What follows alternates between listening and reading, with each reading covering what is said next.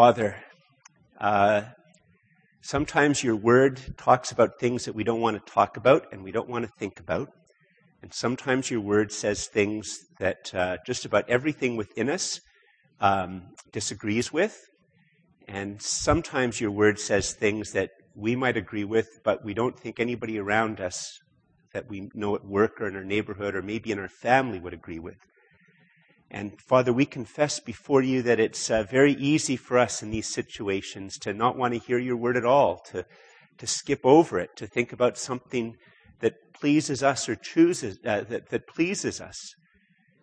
But Father, you are God, the true and living God, the creator of all things, the sustainer of all things, and you are a God who speaks. And you have spoken to us and you speak to us. We ask, Father, that your Holy Spirit would gently but deeply come into our minds and come into our hearts and come into our wills, come into our bodies, come into who we are.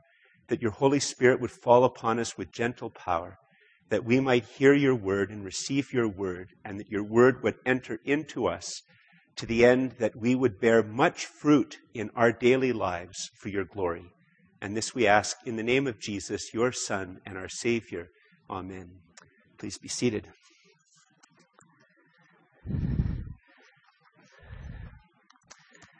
So, some sort of strong texts. Here's the first thing. So if you're a guest here, by the way, first of all, if you're a guest here this morning, we always have some Bibles at the front. If you forgot your Bible, you're welcome to come and borrow a Bible or actually take it as a gift. You don't have to bring it back. You can take it home with you if you want. And we're going to look at those Bible texts. And what we do at this church is we preach through books of the Bible. So it wasn't as if George, my name's George if you're a guest. It's not as if I thought one day, what could I do to really sort of just lay a big guilt bomb on a whole pile of people? So why don't I pick this text? Because that will really, thin the congregation, thin the herd, or something like that. No, we preach through the Bible. We preach through books of the Bible, and this was the next text. And so we're going to look at it. And here's the thing, which if you don't get anything else, and I apologize that event after event after event happened that I wasn't able to get my points to Andrew. So if you go on the webpage tomorrow in the afternoon, hopefully, if you need help with the points, they'll be up there on the computer or webpage. But here's the thing that struck me as I'm trying to wrestle with these texts. And it's as if the Holy Spirit spoke to me about a fundamental heart issue that only maybe I'm not always aware of, but it's a fundamental heart issue in terms of how I approach the Bible. And maybe I'm vastly more wicked than you, but I think it's a common heart problem. Maybe it's always been a common problem, but I think it's especially a problem in an affluent, well-educated city like Ottawa. And here's the heart issue. The true God who truly speaks is not a puzzle to solve so that I can be safe and flourish. I'll say that again. It's too bad I don't have it up on the screen unless Andrew sort of types it while I speak, which would be sort of funny.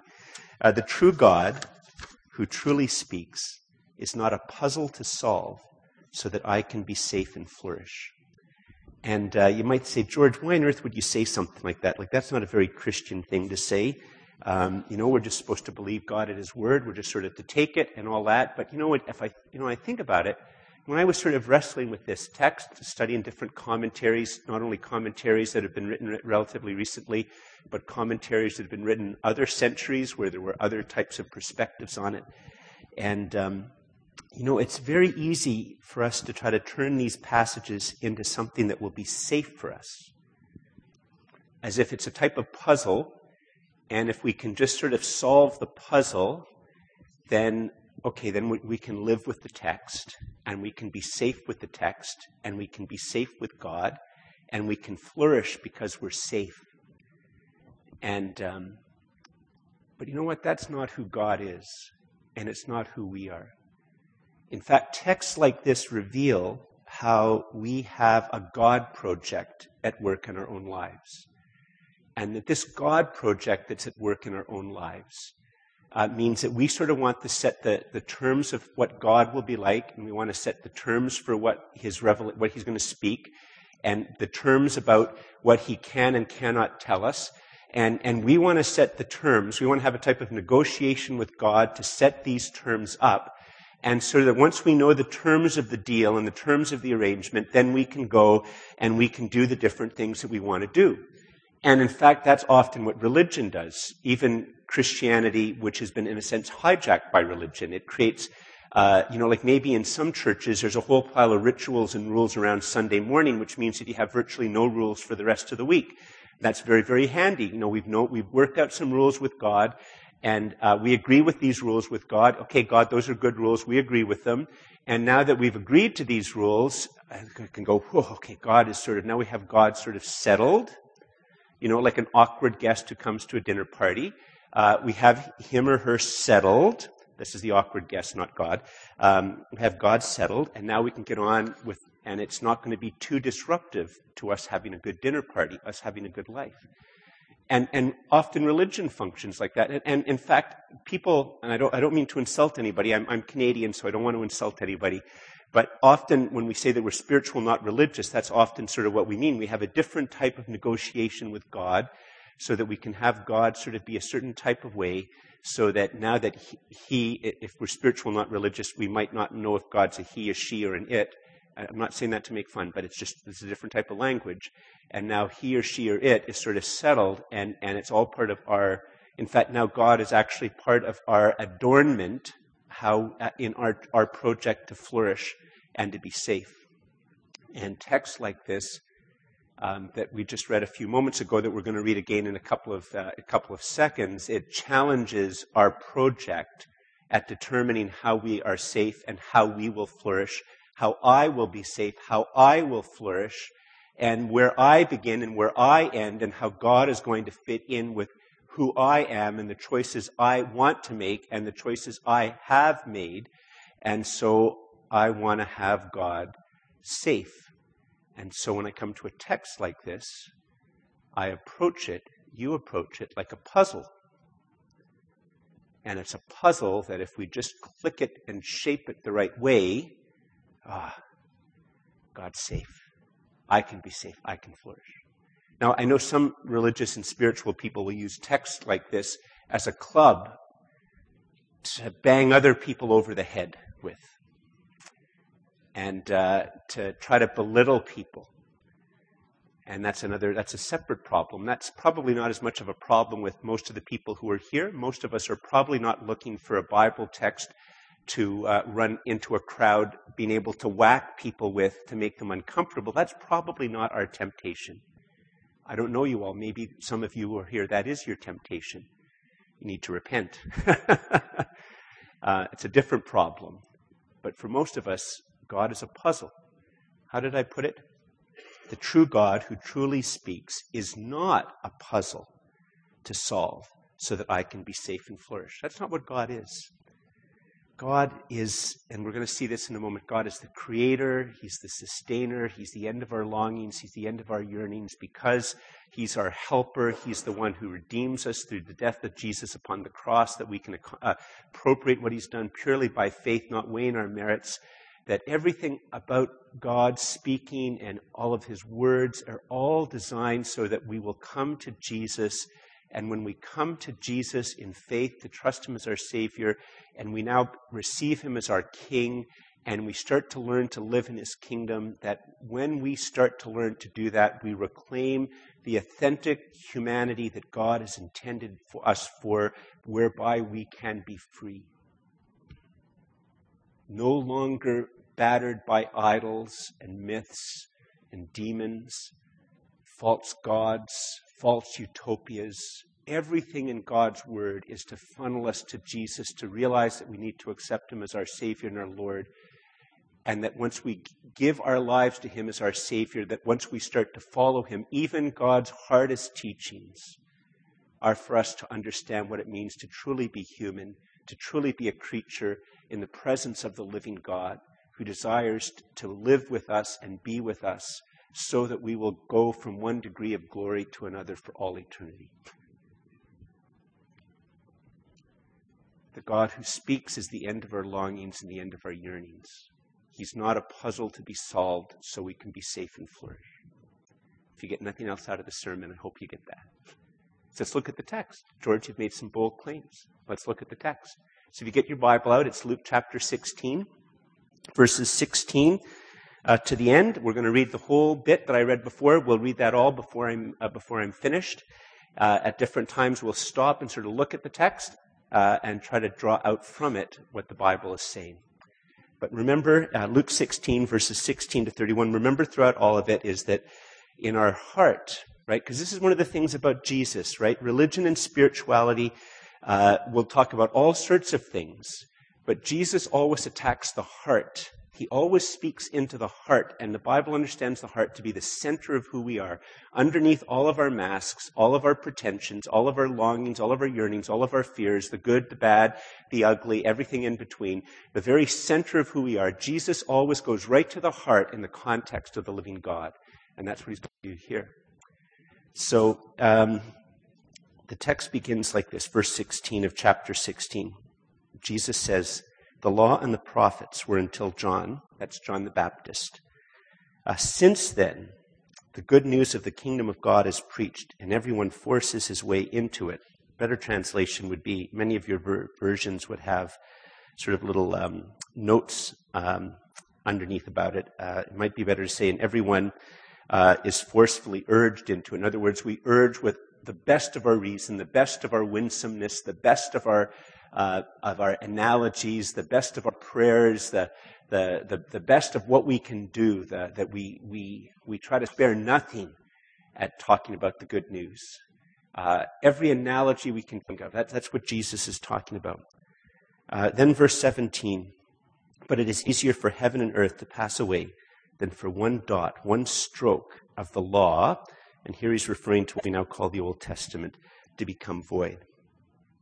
So here's the first thing. With Jesus in his kingdom, I will learn to listen to the living God. That's what this text is. Underneath this text, if we want to try to get a positive lesson from it, what does it mean? We're going to talk about this more in a few minutes, but what does it mean when we come to Jesus and accept him as our Savior and we desire to follow him as our Lord? Well, one of the things it means is that we accept him as our Savior, and we now just don't have a one-on-one relationship with him. We do have a personal relationship with Jesus, but it's a communal relationship as well. It's communal because he calls us into his kingdom and he's the king. And what's one of the things that will happen to us in his kingdom?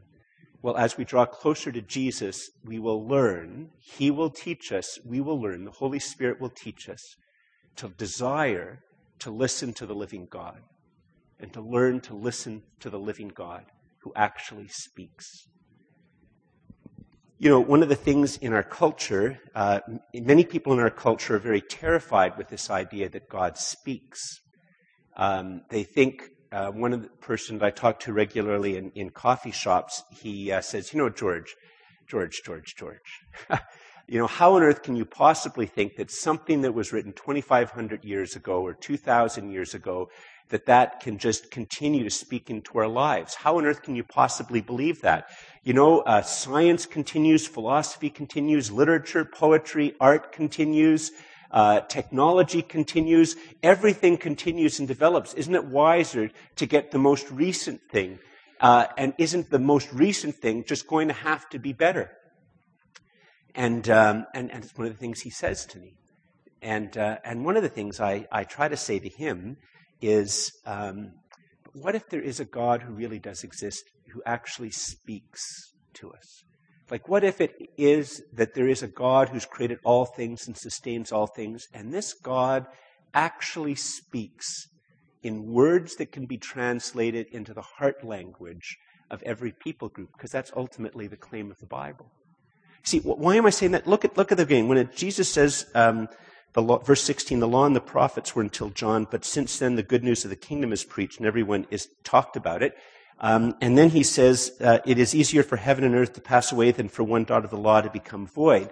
What Jesus is saying here is that God has spoken through the law and he's spoken through the prophets. And because he is the one who ultimately speaks through the law and speaks through the prophets, then the words that have come out are the words that he wants to have there, and he stands behind these words as their guarantor, so to speak. And because they continue to always and perpetually be his words that he chose to speak to our human race in a public manner that all who can read or all who can hear can come to hear and understand, it's because God is the ultimate author and the guarantor of these words, that these words have their potential power in our lives, that they can speak into our lives, that they can speak to our heart, the center of who we are. They can speak to our heart and our heart's longing for things of the culture and things of our heart and things of the world and even maybe potentially things of the devil, as well as good things that we long and yearn for. But that these words are words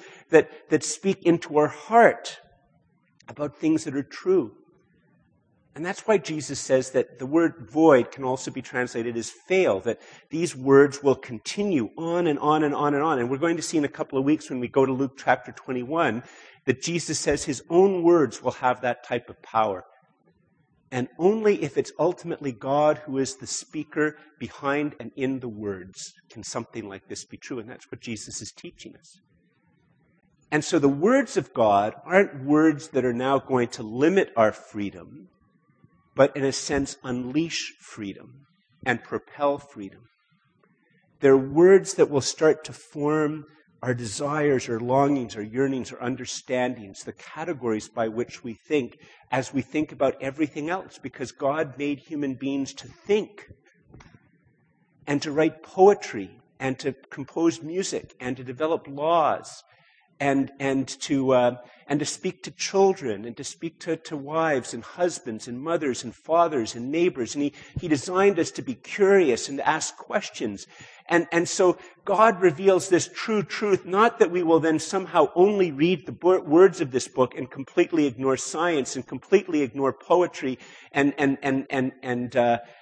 art and creativity, but to help us to understand that we are creatures in fallen creatures in a fallen world, that God still exists, and his words come into our life to start to help us to orient ourselves and ground ourselves so that we can think in a more completely, fully human way and think and be curious. And, maybe your thing isn't poetry, maybe it's physics, or maybe it's engineering, or maybe it's math, but to pursue that and always day by day coming back to the God who speaks and speaks preeminently through his word, but will speak into our lives.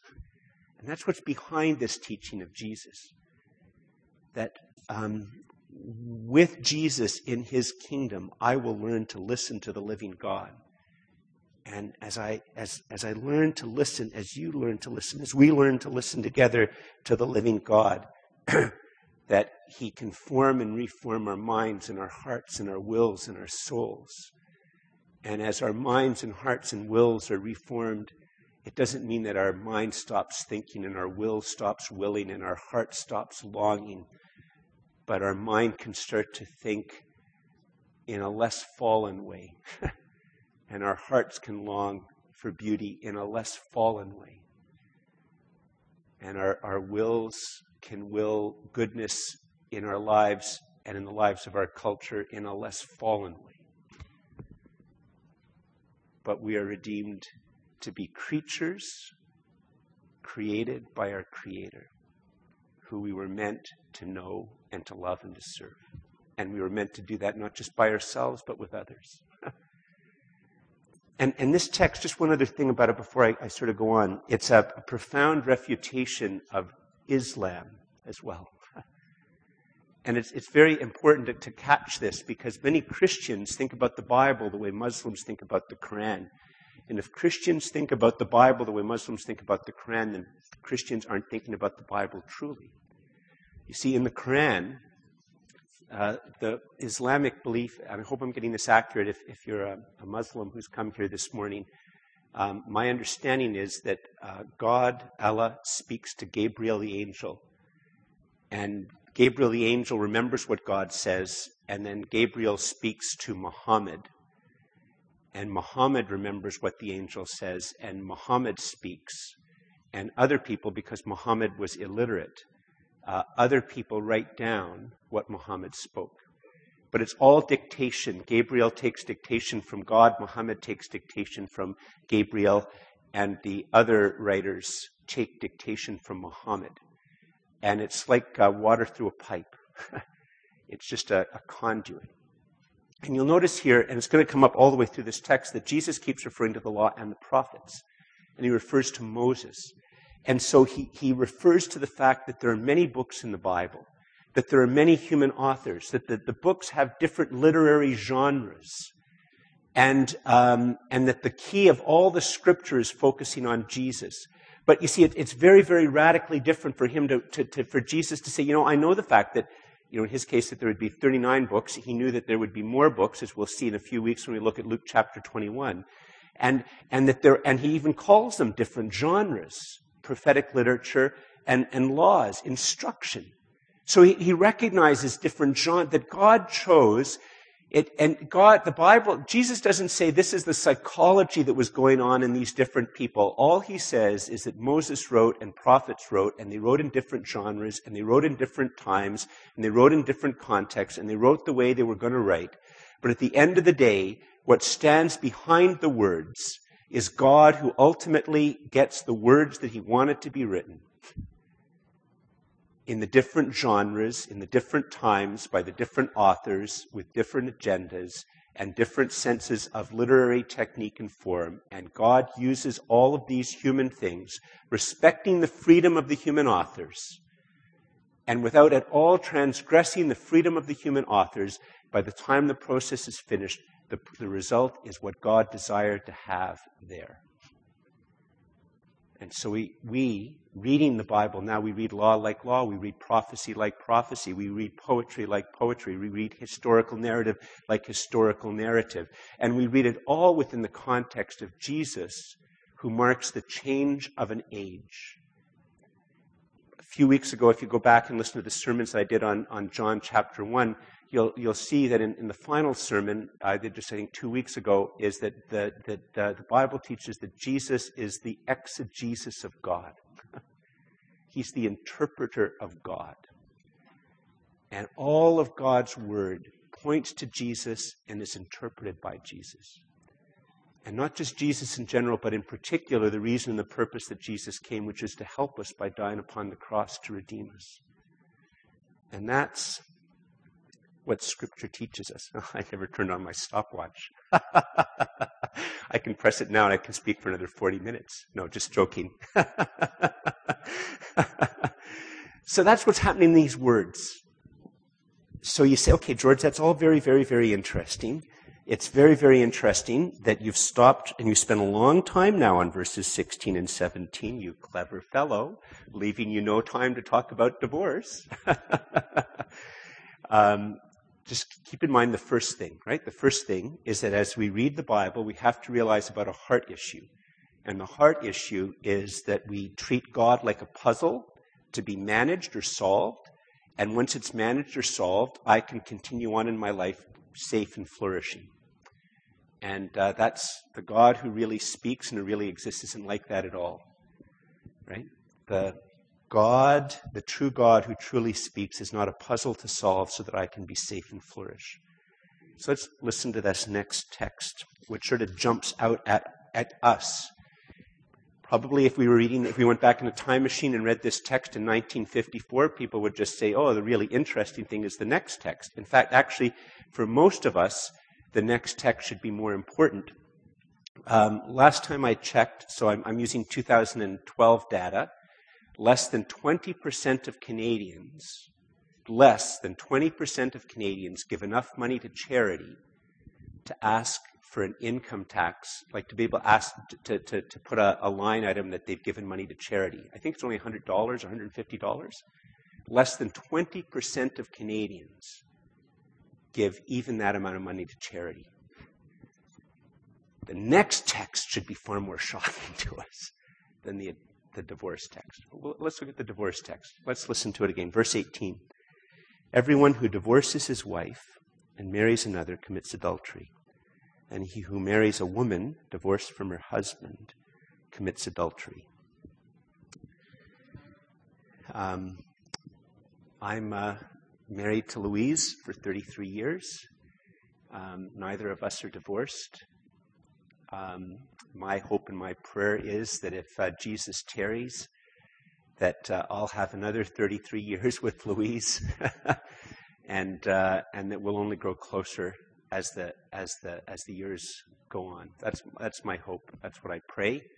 That God will give us a long life together, that he will regularly incline my heart towards her and incline her heart to me, and that Jesus will be the Savior of my marriage, the Lord of my marriage.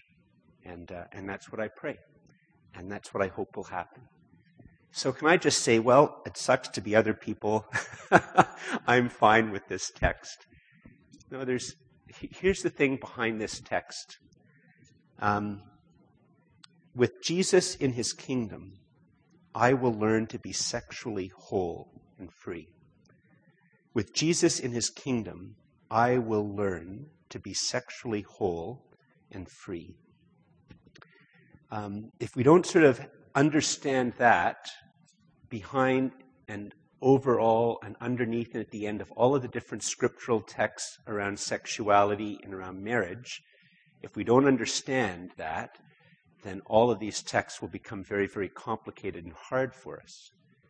And if we're honest, texts like this are very hard in our culture because on one hand, we agree with this text, but on another hand, we don't agree with it. On one hand, we agree with this text because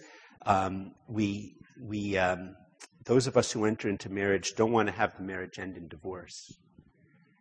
And if anything, for those of us who are in a marriage and we want to have the marriage continue to have our hearts inclined to our spouse and to grow into it and all, we don't want our spouse to think that for frivolous reasons they can break up the marriage because, frankly, now I'm 33 years older and Louise is very attractive and she could find a younger model and a more attractive model or a richer model or a more handy model or a whole pile of other types of things. And so on one hand, our culture agrees and understands that marriages shouldn't just break up, that we might want to say that in our understanding of our culture, we should be able to have a variety of sexual relationships, and then at some point in time we decide to marry. But when we marry, on one hand, we go into the marriage in our culture worried that our marriage will end in a divorce, and the other hand, hoping that it doesn't end on a divorce. And partially because of what's going on in our culture, we have a lot of ambivalence and longings and yearnings around marriage. And so in the midst of all of that, the Bible teaches that God's intent is that God calls, some men and women are called to marriage of a man to a woman or a woman to a man. And that when God calls us to a marriage of a man to a woman, it's to be the intent of a lifelong union. And that outside of that, we are called to abstain from sexual knowing. And that, in fact, while it's counterintuitive to our culture, it wouldn't have been counterintuitive to our culture in 1954 or other times, but in our culture right now, that's a very counterintuitive statement, that its human flourishing happens within the context of either a lifelong marriage of a man to a woman, where sexual knowing takes place and is part of it, or sexual abstinence, sexual knowing, being abstaining from that in singleness, and that human flourishing can be accomplished in both. And that's the consistent overarching teaching of the Bible. So what's this thing about divorce? You'll notice in the bulletin, now that the Christmas holidays are over, every week I put in something called Going Deeper. And Going Deeper, I also have something called Growing in Grace. And Going in Deeper, I usually have some extra Bible verses that people can look at by themselves or with others to go deeper into the topic. And I've placed in there the 6 other primary texts about divorce and remarriage in the Old and New Testament. Here's what I'm going to say about the text. Remember I said to you that one of the things that Jesus teaches is he says that ultimately God is the one responsible for the law. the prophets, and when we see in a few weeks, Luke chapter 21, that God is the one responsible ultimately for the writing of the New Testament. He stands behind the word, he gives it its power. So if Luke chapter 16, verse 18 was the absolutely only text in all of the Bible that talked about divorce and remarriage, then we would have to take that as having no other type of context, and it would mean exactly what it says.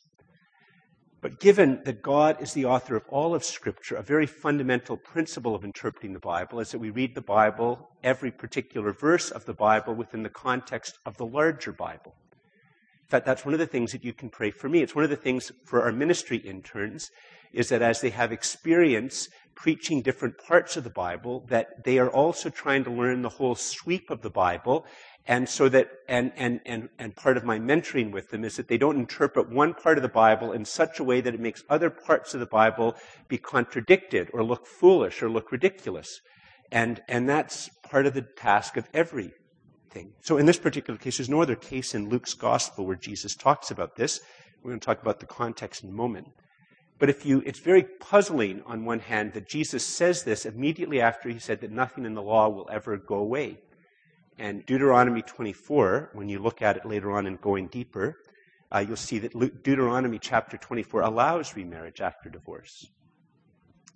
And when you look at some of the other texts, you'll see that in Matthew chapter 5 and Matthew 19, a different book, but Jesus allows remarriage after divorce when there has been porneia in the marriage. Porneia to the extent that it causes a break in the marriage and the wronged party does not believe the marriage can be healed. And porneia, it's a Greek word, is any type of sexual knowing or sexual stimulation outside of the marriage of a man to a woman or the woman to the man. And Jesus says that porneia can cause a break in a marriage in such a way that the wronged person can desire to remarry.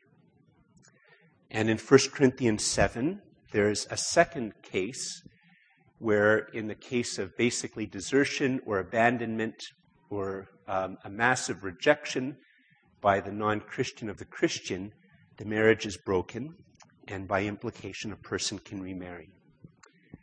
So what is Jesus saying here? I would take it that we have to interpret these words in a way that doesn't contradict those other words.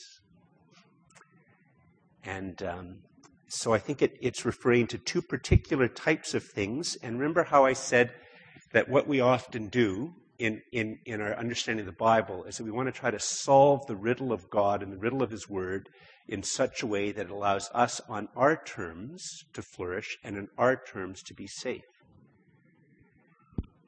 I meet somebody different than Louise, and I decide that I want to spend time with that person who's different than Louise. And I don't want to violate the biblical command against adultery. So I divorce Louise so that I can marry this new person. And God cuts right through that. Jesus cuts right through that and says, what you've just done is adultery. Don't play fast and loose with the Bible, and don't play fast and loose with religious rules and being able to manipulate religious rules. Don't claim that you didn't fully intend everything in your marriage in the full sense of it, and therefore there's some type of an exemption from it. What you've just done is adultery. In fact, obviously, in our culture with prenuptial agreements and other things like that, there is a great fear of many people in our culture that people will enter into a marriage with the intention of divorce. Not most people, especially those who are victims of desertion, abandonment, violence, which is a particular heinous form of rejection of the other person. People who enter into extramarital affairs, but the wronged person in these things, who really did desire to love and cherish and draw close to the other person, then all that's happened is a great violation and a great wounding. But some people use laws and exceptions and wealth and personal interest and personal desires for projects, to cast away their promises and their commitments so they can move on to the next stage of their project in life. And if some of you are here feeling wronged and picked on because I've said that, all I'm trying to explain is what the Bible teaches. And your quarrel is ultimately with Jesus, not with me. I'm not trying to bang you over the head. In Islam, although I think in most cultures it's not really practiced very much, but in Islam, I've been told there are some places where a man can sleep with a prostitute, and to get around the problem of adultery within Islam, they marry the prostitute, sleep with the prostitute, and then divorce the prostitute, and therefore they have not committed adultery. Texts like this would speak in a very powerful sense of rejection. That would be an extreme case of using religion to avoid the clear intent of God. That God intends marriage, and he intends it as something that will last forever until Jesus comes or until death of one or both of the partners. And that's his intention. But the Bible, recognizing that it's sinful human beings who enter into the holy estate of matrimony, provides some cases whereby, due to sin, the marriage comes to an end and the wronged person can enter into a new marriage.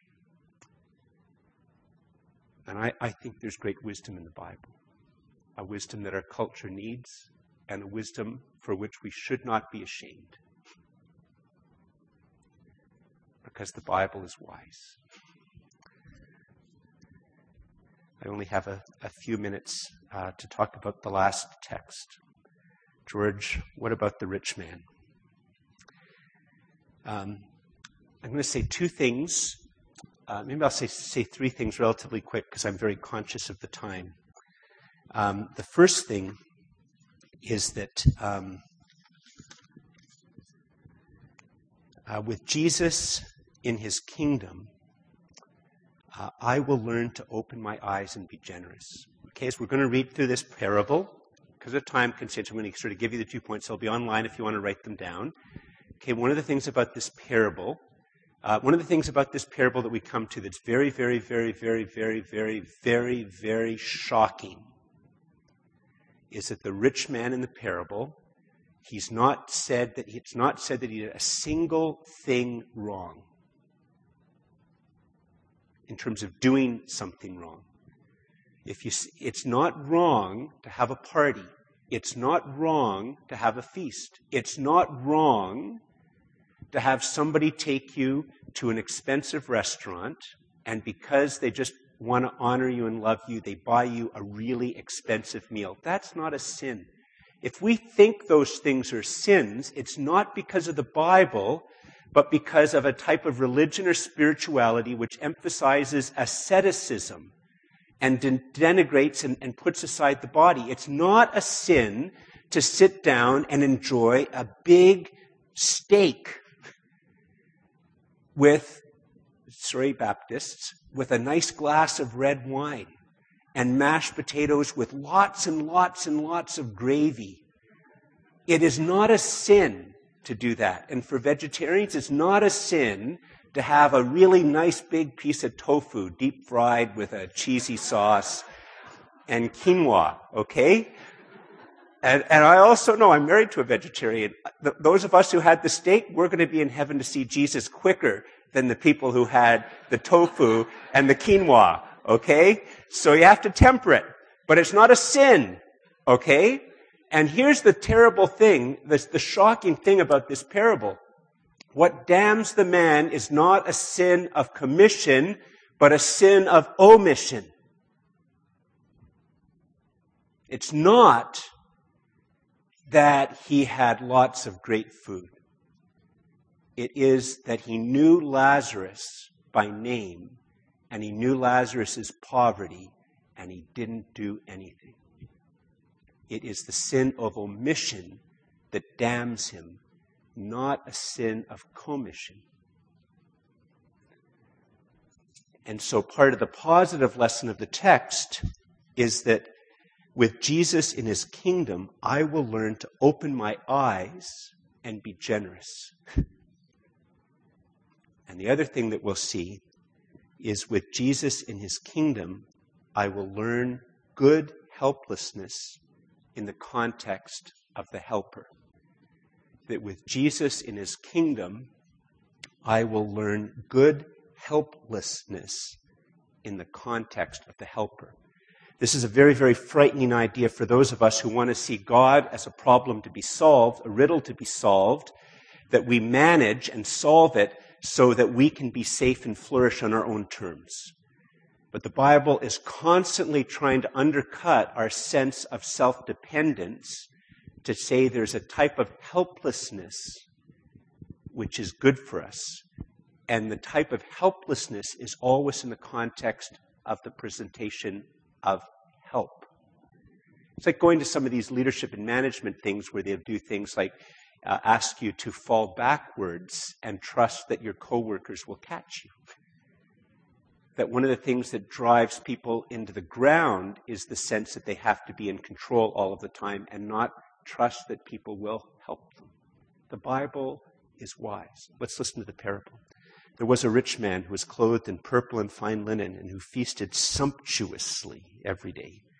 And at his gate was laid a poor man named Lazarus, covered with sores, who desired to be fed with what fell from the rich man's table. This is we're up to verse 21. Moreover, even the dogs came and licked his sores. Just pause there. Do not think Walt Disney. Okay? Do not think Cinderella singing a song while the birds come and help with the dishes. Okay? I think it was Cinderella where that happened, or was it the Seven Dwarfs? I can't remember. Anyway, don't think Disney. The word for dogs here is wild dog. Not pet, but wild. And it's portraying Lazarus as being so helpless that he can't stop a wild dog from violating his person, giving him even more infection while they lick his sores.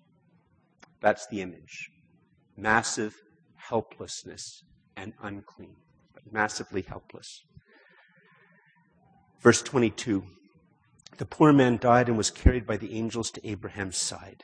The rich man also died and was buried, and in Hades, being in torment, he lifted up his eyes and saw Abraham afar off, with Lazarus at his side. And he called out, Father Abraham, have mercy on me and send Lazarus. See, I'm going to tell you in a moment, but this is very significant. The only parable out of all of Jesus' parables where anybody has a name is this parable. Only parable. Everybody else says a man was going down to Jerusalem. There was a father with 2 sons. There was a woman who lost a coin. It's always just something. This is the only parable where somebody's named.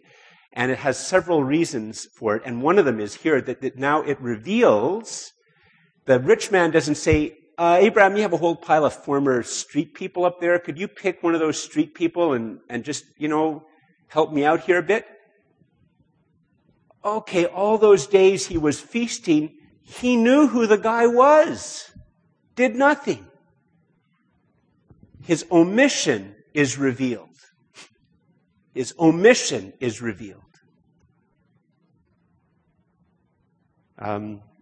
Verse 25. But Abraham said, Child, remember that you in your lifetime received your good things, and Lazarus in like manner bad things, but now he is comforted here, and you are in anguish. And besides all this, between us and you a great chasm has been fixed, in order that those who would pass from here to you may not be able, and none may cross from there to us. And the rich man, the formerly rich man, said, Then I beg you, Father, to send him to my father's house, for I have 5 brothers, so that he may warn them, lest they also come into this place of torment. Just as a second here, how do you think it would actually work if the rich guy had 5 brothers, and somebody came to him in a vision and said, I've just come, and your brother's in hell? I don't think that conversation would actually be highly successful. But Abraham said, they have Moses and the prophets, let them hear them. In other words, Moses and the prophets are all we need to know about our need for Jesus and to learn to follow him and live in his kingdom. And the rich man said, No, Father Abraham, but if someone goes to them from the dead, they will repent. And Abraham said, if they do not hear Moses and the prophets, neither will they be convinced if someone should rise from the dead. And those of you who've been here other weeks know that at a literary level, how Luke's gospel is written is that in Luke chapter 9, Jesus announces to his disciples that he's going to Jerusalem to die, and he will rise again.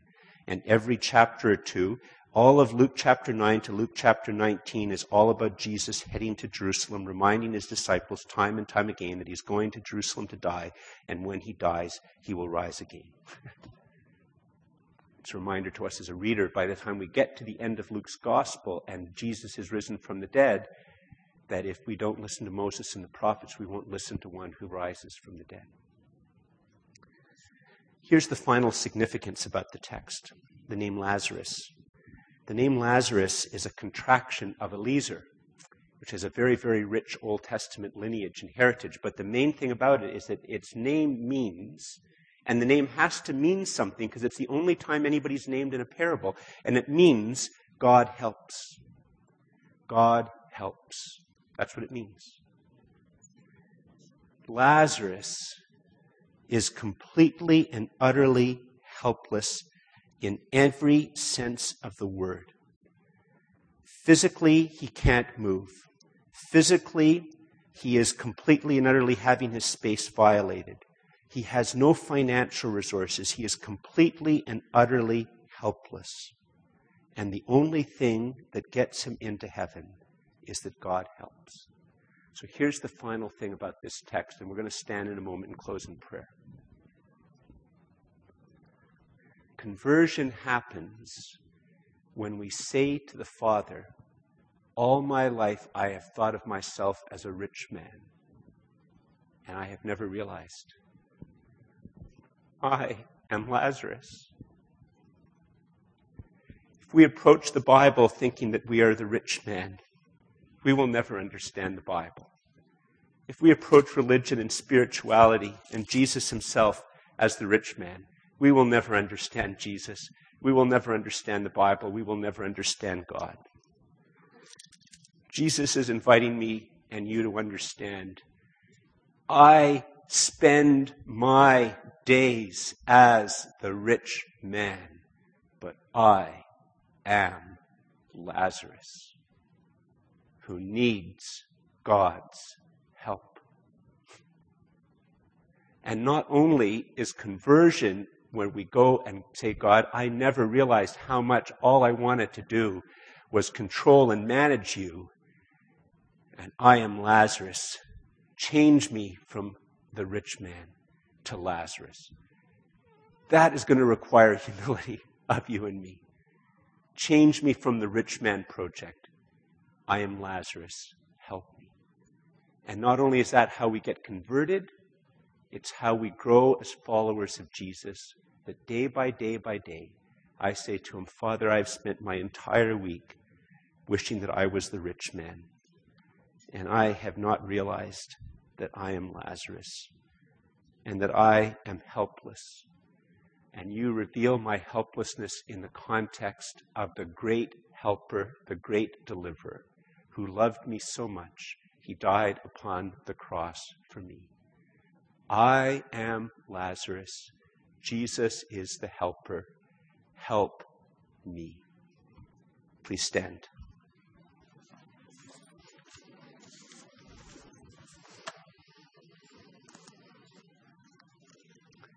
Bow our heads in prayer.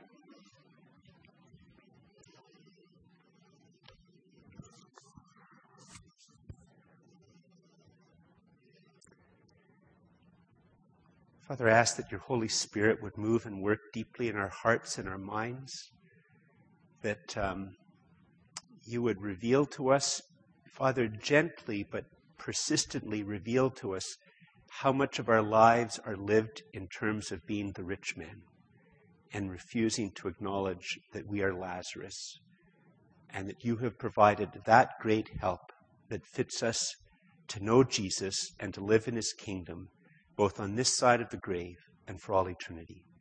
We ask, Father, that your Holy Spirit would convict us, that convict me, convict each one, to turn from the rich man project and accept and embrace that I am Lazarus and that Jesus is my great helper.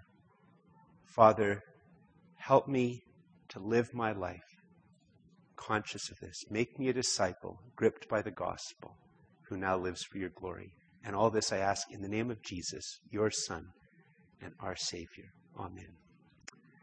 Please take a posture of prayer as we enter into a time of intercession.